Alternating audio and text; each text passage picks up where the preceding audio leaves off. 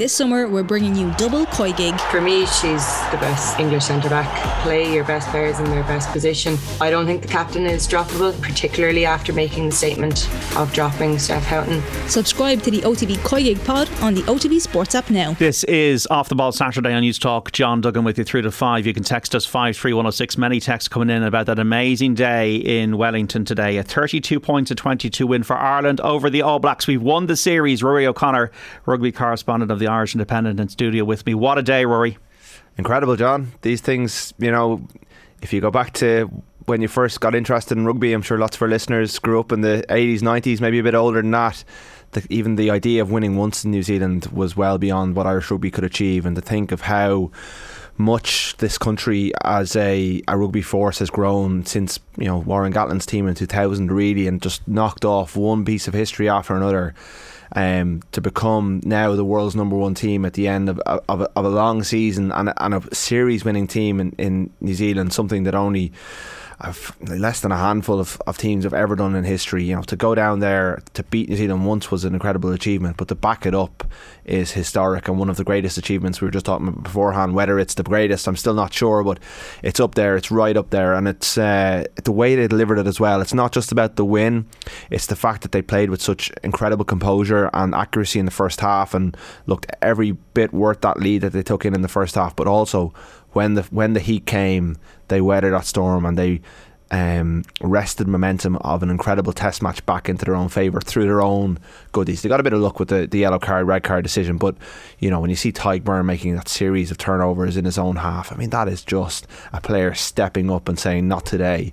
And as you consider where they've come from and what is ahead, it's an incredible achievement, and it also speaks to a team that's learning, a team that's growing, and a team that has huge potential in the next 14 to 18 months. Like even a few weeks ago in this studio, Rory, we were lamenting Ireland's first test display, the fact that we got cut apart in the first test in the second quarter. We're going, we don't have a hope in the World Cup quarter final if we face New Zealand. Use that, John. Sorry, I'm just trying to make everybody own it. What's changed, or what changed in that between then and now? The big thing that happened that day was that Johnny Sexton went off, and it's not the only thing that happened, but there is a correlation between Sexton going off after 20 minutes and the team absolutely collapsing. And as I said at the time, it wasn't down to Joey Carberry's personality or anything like that. It's just that there is a very important man in the room, when he's in the room, everything works, and when he's not there, the concern is that it ceases to function in the same way. And all the things we talked about that day are still relevant. You know, I mean, we have more faith in this 15 and this 23. You know, the fact that Cian Healy is fit enough to come off the bench and do a job, he wasn't that day. That was a concern because the scrum was in trouble.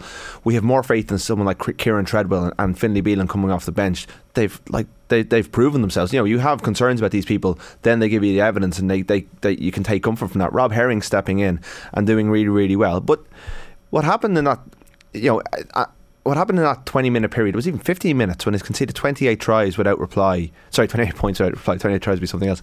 28 points without reply before half-time and lost control of the match was deeply worrying at the time. But what we've seen in the subsequent 2 weeks is a team that's been able to learn from that's been able to control those moments. A team that today went down to 14 men and took 4 or 5 minutes off the clock by opting to take points.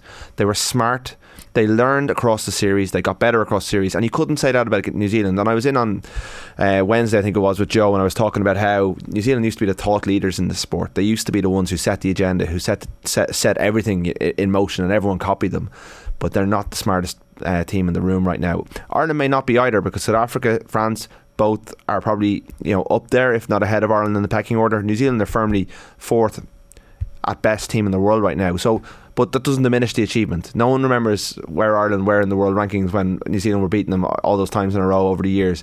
It's about going down there and winning is a massive achievement. There are still concerns going into the rest of this World Cup cycle. Johnny Sexton will still be 38 next year, but if this 15 plus Ronan Keller, Ian Henderson, who are out, maybe Jordan Larmour coming into form, are available, you've got a chance in any game, whether it's a quarter-final, semi-final, final. This team is capable of going on to do great things, but if there are still a couple of positions where if there's an injury, in particular 10, we will have problems. But they've gotten through this series with Sexton. At that time we thought Sexton was going to be out of the second test, if you remember. Yeah. That was a big worry as well, and how they would cope in that way, and I didn't think he should play the second test. he came back, he played really well in both games, and he is still so important to that team, and he's brilliant. He's played so well today, and he's going to be Ireland's top point scorer, assuming he avoids injury next year, and his achievements in the game are stand alone. So this was potentially a degree of an experimental tour. If we'd lost the second test, and maybe like today we would have seen players come in from the fringes, but this suddenly turned in with New Zealand's kamikaze indiscipline last week. This suddenly turned into a situation where we are now going to try and win on consecutive weeks, and that will give us a huge amount of confidence for the World Cup that we could win in consecutive weeks against one of the top nations. Absolutely. Yeah, I mean, to back it up in that way, it's the first time New Zealand have lost twice at home in a row since 1989, I think. One of the fears I would have about Ireland in a World Cup is that if they ever got over the quarter-final hump, that they would think that was the achievement and then not turn up in the semi. And we saw in the last World Cup, New Zealand beat Ireland with an incredible performance, couldn't get going against England. England were brilliant that day, but a week later they tanked against South Africa in the final. It's hard to do. And they would have known they did know that the historic context of last week. They spoke about it, but it was interesting how Sexton, very muted in the post-match stuff. They celebrated with the fans. By all accounts, didn't go crazy on Saturday night. They knew that there was a job to be done in Wellington today. That's a sign that they got to base camp almost, but they kept on going. They didn't think that was the achievement, and that's really, really encouraging. That they, in the past, a one-off win would have been enough. A lot of people said, they've done it now.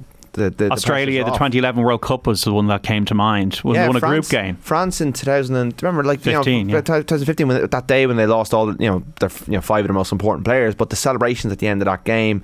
And it was a release that was built up internally as a massive game, but they just couldn't get going against Argentina the following week. There is a history of that. This is a sign. Now, we don't know, because when the World Cups take on lives of their own, and there's a lot could happen between now and 2023, as we know, from 2018 into 2019. So you can't say that this will guarantee Ireland anything next year. It's just all experiences. It's all things that we can kind of take comfort from. But the players, as they head towards the Sun Loungers now, will know that they can get the job done in a very difficult place and beat a very good team, albeit one that's poorly coached and not playing particularly well at the moment, but still away from home and capable of incredible individual moments like we saw in that second half. And in the way that it felt like it was getting away from them. Yeah, Will Jordan, every time he got the ball, I was going, oh no. Yeah, Artie Survey in that second half. Yeah, Akira Ioane as well. I mean, like, he looked like he had the cheat codes for John Luma Rugby at one stage. He was just, that's what New Zealand bring. Like, Ireland don't really have players who are capable of those incredible individual moments. They have an incredible attacking plan, a huge defiant defence. They have a lot of great things, and they've become a really, really good team. It's not the greatest collection of individuals in Irish rugby history, but God, did they come together and forge a really, really good team. And Andy Farrell, Mike Catt, Paul O'Connell, Simon Easterby and John Fogarty, plus Gary Keegan, who's kind of there for the mental skills, the kind of, I don't think he's officially a sports psychologist, but he's there to kind of hone that part of it. They can all take credit for it, as well as the leadership group who are there as well, who are driving things on from a player's point of view. 53106, hey guys, give us a break. When there's something at stake, New Zealand will wipe the floor with Ireland. Nobody's fooled by the present results. Did you ever hear the term money talks? I hear, that person's clearly just hasn't taken into the context of this. Like, the coach is going to lose his job over this. The captain may never play for the All Blacks again. Like, Sam Cane was taken off after 60 minutes. If you think there was nothing at stake for the All Blacks there today, like, Aaron Smith was in bawling, crying in the anthems. That's before they even got to the haka. Like, right. The haka, they were like that. This means everything to New Zealand. You can dismiss it all you like as a friendly or whatever. I've been getting all that on Twitter already. Yeah, I know. Like, this thing, it's rubbish. Like, it's absolute rubbish. You just look at what it means to New Zealanders today. There's going to be an inquest over this. They're playing South Africa in 3 weeks away from home twice in a row. They're in crisis because Ireland have beat them. I mean, to say it doesn't matter, it dismisses the traditions of the sport, and it's really churlish, I think. I think I can, like, some people don't like rugby, fair enough, but come on, that's a serious achievement in anyone's book. Yeah, the cynicism I've seen today, and I symbolically, I felt this was one of the greatest days since Romania in 1990, and I'm not a rugby man. I just like winning down in New Zealand against the All Blacks. The Lions haven't won there since 1971. Nobody's won there in the professional era. Yeah, not a series. Yeah, no, like, it's an incredible achievement. I haven't quite processed where it ranks. I wouldn't go as far as you, John. I wouldn't incur that wrath. But I mean, to say they didn't care about it, to go as far as that, it's willfully, it's just stirring the pot, really. And these players have, like, look, we're not saying they're going to win the World Cup next year. We're not getting carried away by it, but you have to say what you see. I mean, what happened today was... doesn't have to have a trophy at the end of it. It did have a trophy. It was a nice big shiny thing. But it doesn't have to have a trophy at the end of it for it to not matter hugely significant. Yeah, like Ireland have only been on tour for 3 Test series in New Zealand once before, but that's because we were never considered good enough to be invited, really. Or we probably didn't consider ourselves good enough to go down there and play them 3 times in a week, because it would have been disastrous. We've had good teams in the past, but really the only team that went down there with the Lions, South Africa, Australia, England, France, teams that were strong enough to compete. For Ireland, with a playing base of our size, a population base of our size, with a history like ours where we didn't ever beat them until 2016, and people have already started diminishing the Chicago achievement. I mean, at the time that was huge, and then you go and double down in Dublin, you beat them again in Dublin. Sure, they lost 2019 World Cup when it mattered the most, and that is a legitimate point, but you cannot say to me that this match did not matter.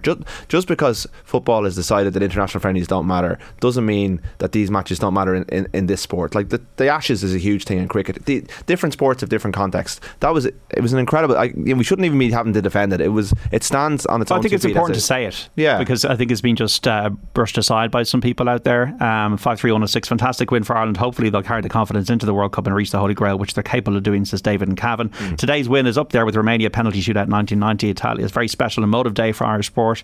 Outstanding performance, so proud of our little island. We really came of age today. Roll on France, is Dennis in Cork.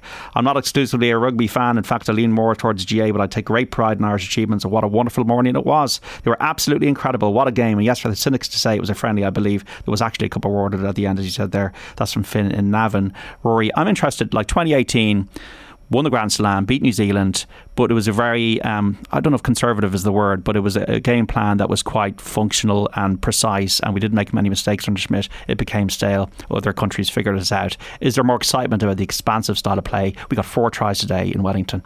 It's still very structured. I mean, when they beat New Zealand in 2016, they opened up and scored, I think it was 5 tries that day. It was an incredible attacking performance, but certainly the Schmidt era was based on a lot of detail, a lot of prepared strike attacking play, a lot of basically don't make mistakes, keep your discipline tight. It was really successful for a long time. It was really successful, and nothing should take away from what he achieved during that period.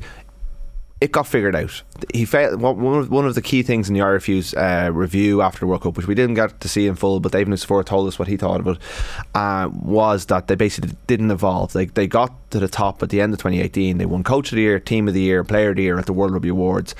February, Eddie Jones came with the Saracens-based England team and knocked them off the perch. In one fell swoop, they just knocked their confidence. I think Joe Schmidt said they were a bit broken at the end of it. And mentally, they suffered badly after that. And then they couldn't get their game back. So they're open for that happening again in the next year. That's definitely a possibility, that they could rest on their laurels and not evolve. The difference, I think, now is that the camp is less stifling than it was in Joe Schmidt's era. I think what Schmidt relied on control to a huge degree, and you're expected to be on a lot more than Andy Farrell does. Versus enjoyment. There was a fear, and you don't want to overplay it either, because as I say, it was very successful, and a lot of players will tell you that they had enjoyed their best years of their careers under his watch. But I certainly, from listening to the players and from talking to people around the setup, there is a much more, when you're on, you're on, when you're off, you're off. And when you're on a tour like this, you can't be on all the time. At the end of a long season, you need to be able to get away from it and not be worrying about the next day. The video review sessions are less intense. They're more they're shorter. They're on your feet. They take the cameras out. Sorry, they take the TV out to the pitch. They learn from it. They go out and do it. They come back. They look at it. It's all a little bit more light now. Some people thought once you release that pressure valve on Irish players, they wouldn't be able to deliver anymore. But what Andy Farrell has found is that he trusts the players to deliver. He still expects them to perform, and there's a huge amount of detail goes into that Irish attack, even though it looks like it's flowing. Everyone knows their roles at play in advance, but it's more complex. They're trusting their skills an awful lot more because the coach is giving them that trust, and it's paying off, and it's really, really good to watch. I mean, the way they flowed for that Henshaw try, the Keenan try as well. They were lovely attacking tries. Yeah, they caught New Zealand on the blind side for the Keenan one. It was zigzagging and it was accurate, and maybe in the past you would expect them to knock it on or something. Executed. Yeah, and even they're not afraid to not score, if you know what I mean. They'll take if the first minute Caelan Doris sidesteps, they identify a really good piece of analysis by Vinnie Hammond's team that was fed back to the coaching ticket. They identify that the All Blacks props can't tackle. So Caelan Doris just glides past Nepo Laulala in the first few seconds of the game, and they're on the attack from the start, and they have New Zealand after their emotional anthem and their haka, they have them on the back foot. And Bowden Barrett, I think it was his 3rd intercept in 3 tests, but he pulls off a brilliant intercept on Peter O'Mahony. That in the past would have been a gut punch to Ireland because they were flowing and it didn't work. They went back and scored off a maul 2 minutes later or 3 minutes later.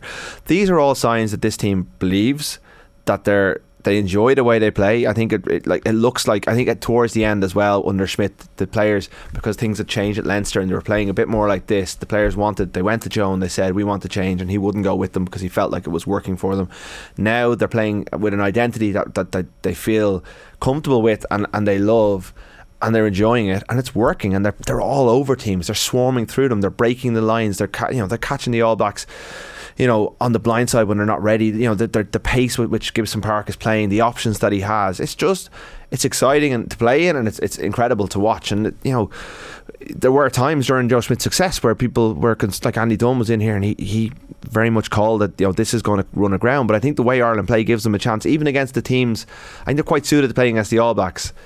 My fear is that against the biggest, most physical the French, team, the South Africans, they may run aground, but it gives them a chance. Even in Paris, the way they played in that second half, they played themselves back in because France couldn't live with their option taking. They couldn't live with the amount of viable carriers that Ireland had, and that gives them a chance in any game. Now there's a mental challenge to a World Cup quarter-final and all that stuff as well, so there's lots of things to overcome, and there's a long time to go until then, but they're in a very good spot. Was there not a moment against France in Six Nations where we should have kicked to the corner and we didn't, and was Sexton off the pitch at the time? Or James Ryan made that call. The Sexton didn't play in Paris because it was Joey Carberry started. The fact that Ireland got close, Sexton was kicking to the corner every time. Sexton's decision making, that wasn't something that Sexton, they weren't brilliant at that when Farrell first took over. If you remember that game in Paris, the previous time in Paris when they went over with a chance of winning the title and they made a series of bad decisions. I think Conor Murray took a long range shot at goal he was never going to get. There was ones to the corner that shouldn't have gone. They took the points. I can't remember the exact details now, but I remember it was a big talking point. And Sexton was a new captain, and then he threw the strop coming off the pitch when Ross Byrne came on. And then true to this time when he was off the pitch and James Ryan took that decision, I thought that was a slightly overplayed. I didn't think it was a bad call really, but it was questioned afterwards. Whereas today they got all those decisions right. Now they're all decisions that look right in hindsight.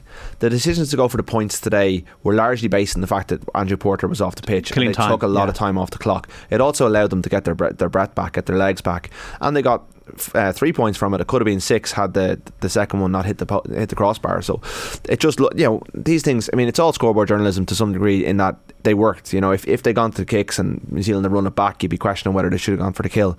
They went for the kill then when they had 15 on the pitch and Rob Herring scored his try. Everything worked out for them over the last. They got the yellow card when it could have been red with Andrew Porter. They rode their luck, but if you're going to do these things, you've got to ride your luck as well.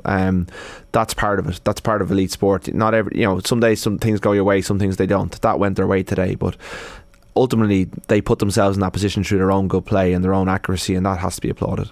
Now, it's hard to single anybody out, but I thought Tadhg Beirne at times was absolutely magisterial, and Robbie Henshaw was the guy we saw on the Lions tour.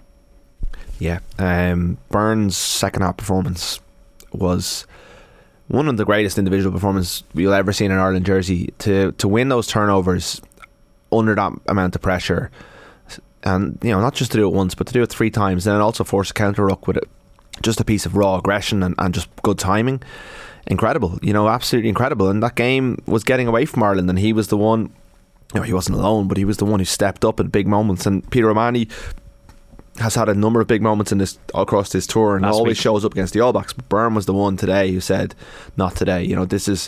This is our game. Henshaw in the first half, a couple of incredible tackles. Tadhg Furlong emptied one of the All Blacks at one stage. Their defence was really, really good. Josh van der Flier, you run out of things to say about Josh van der Flier because his story is so well told at this stage. The way he has improved and improved and improved and improved, and now he's just this complete back row forward who's capable of taking on anyone and is one of the best players in the world now. Gibson Park, all 3 of the Irish guys who came from New Zealand, they all delivered. James Lowe, Andy Farrell didn't drop anyone really from the first test. He backed them all into the second test. They nearly all delivered in that second test. Lowe didn't. He had a poor game last week. He stuck with Lowe. Lowe delivered. Infuses confidence, that it absolutely does. And you worry again about the depth and whether whether players will get complacent. It looks like they're going to play for him. It looks like it's the opposite of that they respond to it. Maybe he has a quiet word and says, "Look, I'm giving you a chance today, not next time." Lowe was outstanding today, really, really outstanding. There was no bad performances out there. Like last week, I thought there was 1 or 2 that could have got better. They all got better today. Set piece was good. James Ryan, I think before we were discussing him, maybe it was the day I was in with you, his form was in question coming over here.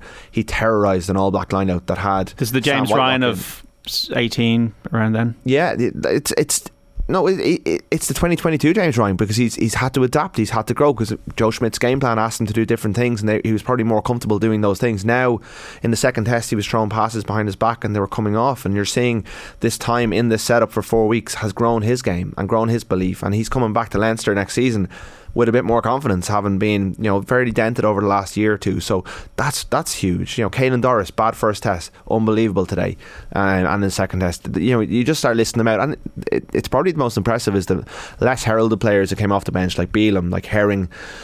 Cian Healy's not less heralded, but you kind of feel like he's coming towards the end. He stood up today when he came on. Kieran Treadwell, pretty much unmapped. He won a couple of caps in 17. Andy Farrell's brought him back in. Doesn't start for Ulster on the big days. He comes off the bench.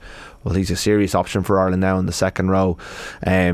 Murray showed good calm when he came on. Earl's the same, and Carberry wins an intercept and kicks the ball out at the end. He's got question marks over him, but again, he goes into next season. How many times has he beaten the All Blacks now in his short career? It's incredible. Stat for him. So there's a lot. They leave with a huge amount of positivity, and they know that if they deliver that level of performance, they're pretty much capable of beating anyone on their day. 53106 is probably the best text of the day. Love the mix of passion and analysis, and Rory cannot believe there are people out there trying to diminish today's magnificent achievement. Great to see where these lads can go after this, says Ian in Dublin. And also Andy Farrell is Irish Rugby's Jack Charlton, which is a good one as well. They respect us now. They know who we are now. It's not just you got Fear us now. O'Driscoll and Sexton, they're your players, are they? Yeah, O'Brien was the other one. They fear us. It's gone past respect. There's a fear factor. Like everyone's talking about, and obviously there is a chance now that Ian Foster gets sacked and there's a new coach in place, and Ireland may meet New Zealand in the World Cup quarter final next year, but they won't relish that draw. And one of the reasons they came up so short against England in the World Cup semi-final was because they put so much into that quarter-final, and Ireland were poor in the day, but New Zealand were incredible. They put everything into that and they couldn't get back up for it the following week. Ireland have had the respect since 2016. We saw that when they came back over 2 weeks later and started taking heads. There's a fear there now as well, and this is not overdoing it. If you go down there and beat them twice out of three, beat the Maori as well, and do it so comprehensively, Ireland have emasculated New Zealand rugby over the last couple of weeks, and there is they're in crisis. This is 100 million. This is their national sport. It's a national issue. It's front page stuff in New Zealand. Yeah. Well, Ian Foster now, he's gone. He must be gone. I've never seen a man exude being under pressure so much. He just epitomised what being under pressure looks like at the start. Before the game, when he was giving his interview, his head was puce. He was hunched up. His body language was really the pressure that he's feeling is just it's outrageous. And you can overdo these things, but he has been the subject of speculation about his future all week in the New Zealand media, even in the New Zealand Herald, which is generally very much on side with what the All Blacks are saying. They even get messages out via that oracle, but this week the New Zealand Herald turned, and when the New Zealand Herald turns, it's very hard to get that back, and this will sting them massively. They always thought they could beat Ireland. There was a certain cachet of teams that they always just thought that they could take for granted. Now Ireland have gone above them, and Ireland are still chasing France and South Africa, so they can't take any confidence from the fact that France and South Africa, they can take out France or South Africa. I think they play England in November. England are starting to turn a corner as well and coming back strong. They beat Australia today 21-17. Australia were really good. If they hadn't suffered a load of cataclysmic injuries over the course of this series, they could have beaten England. But it's a more level playing field, though. It's a far more level playing field, and New Zealand, while they still have incredible individual talent that will get them out of holes on any occasion, they're not the force that they once were. And this again isn't to diminish Ireland, but Ireland have played a role in undermining them over the years, and they're this could well be the end of Ian Foster. Maybe they'll give him the South Africa tour to rescue his career there, but Ireland have played a huge role in that process. There's a symbolic, significance to this. It's winning against the All Blacks down in New Zealand. It is being able to beat France, which we have. I remember in 2000, Brian O'Driscoll's hat-trick, it was a huge, we hadn't won there since 1972, and we know we can go to Paris and win. It's not easy. We know we can go there and do that. The drop goal, Johnny Sexton. We know we can go to Twickenham and win on Patrick's Day. We're knocking off the in the bowling alley, we're knocking off the pins in terms of achieving things. One to go. It's just one to go, and you know, like Brian Driscoll was even saying the week, even winning this series is bigger than winning a World Cup quarterfinal. I agree with him, because the quarterfinal has become this thing. Yeah, an albatross. No one goes to the World Cup hoping to win a quarterfinal. You want to win the World Cup, and this is, as our friends who are texting in will point out, there's not a huge amount of quality teams in World Rugby. Ireland are one of 8 or 9 who go there with some expectation of performing to a high level, and should be backing themselves next year to win the World Cup. Like, it's not about winning a quarterfinal. Now, they're on a tough side of the draw, and I think when that monkey finally gets off the back, whether it's 2003, 2007 or 2031 or in America or whenever it's going to be, it will be a cause for celebration. But you know, this is an achievement. This is an outright win. Winning a quarterfinal just gets you into a semi-final, and if you don't show up the following week, you're in a 3rd, 4th place playoff, and nobody wants to be in a 3rd, 4th place playoff. You want to go and back to back and go and win the World Cup, because this team should be aiming for that. I'm not saying they will, because there are other teams out there who are better than the All Blacks and maybe better than them. Like France are really, really good at the moment, and I still fear them to a large degree. So that's why this, as a standalone, you know, this is up there with Grand Slams. The quarterfinal thing will be a big weight off when it happens, but it's not the achievement in itself. It's just another step along the road. Where does this leave in terms of the evolution of the team now over the next year and a bit, Rory? The graduates who'll be like pushing for inclusion from what you've seen over the last while in terms of getting into the team, or giving us options if we have injuries or whatever. Well, that's the thing. I think the Maori games have been where we've seen the next, what is the next cab off the rank if there's an injury, who can step up in the next year. Gavin Coombs was excellent. Now, getting to that back row, I don't know how you do it. You know, who do you take out? O'Mahony, arguably player of the series. Ty Byrne was, I don't know who won. But you can see with Conan was a line, and it was a line, but it was a long. You know, that was a long year. He'll get a summer off now. He didn't. You know, he hasn't finished with an injury. He'll get a full pre-season under his belt, and he can come back stronger. If he doesn't, Coombs is there to take his place, because Coombs was really good. I thought Timoney was excellent, another option, but that's just if Josh Van-der-Veer goes down, because right now the form, all the players are in form. Treadwell was, by all accounts from the people who were in New Zealand, the camp were most impressed with Kieran Treadwell in terms of how he moved. Joe McCarthy went over with huge expectations. He'll gain an awful lot. He's only 21, just turned 21. He'll come back to Leinster, having been on tour with Ireland for 4 weeks in New Zealand, played 2 games against the Maori. Incredibly powerful, big man. The big one, I think, the big talking point coming home is Kieran Frawley, because the 10 thing is a bit of a national obsession, and it's because, you know, for all that he is an outstanding rugby player and still the captain, still the main man, you're putting your eggs in a very fragile basket when you're asking a 38-year-old to get you through an entire World Cup campaign. And because Joey Carbery missed a couple of key tackles in the first 2 tests, and because his form for Munster was so poor, there is potentially an opening there as Sexton's backup. Harry Byrne went over as the 3rd choice, never got a minute because he got injured in the first training session. Apparently picked up 1 hamstring injury in the first training session, picked up another one at the other side towards the end of the tour, and ended up going home. Frawley got 2 really, really quality games under his belt against the Maori and played very well in the second one, and he was good. He's the most physically, and in terms of the way he carries himself on the pitch, he looks the closest thing we have to Sexton. And he goes back to Leinster now, I think, as a viable option to play 10 for them. The only problem he has is that Ross Byrne is sitting in the Leinster number 10 jersey when Johnny's away and never lets Leinster down. Now, you could argue the 2 La Rochelle games he didn't cover himself in glory, and that they need to go another level up, especially as they future-proof the team for life after Sexton, which is the season after next. But right now, Ireland need Frawley playing games in the number 10 jersey, and if he's not going to do that for Leinster, they've got to look at moving him, whether it's abroad, whether it's to one of the other provinces. You know, is he going to supplant Jack Carty at Connacht? Probably not, but could he get a lot more minutes at Connacht? Probably. Ulster, Billy Burns, I think he's a better player than Billy Burns. Would Ulster, you know, would this be, like, if the system works and if the system is aligned, there's got to be some really hard conversations in the next months. Munster have Healy, Crowley and Carbery.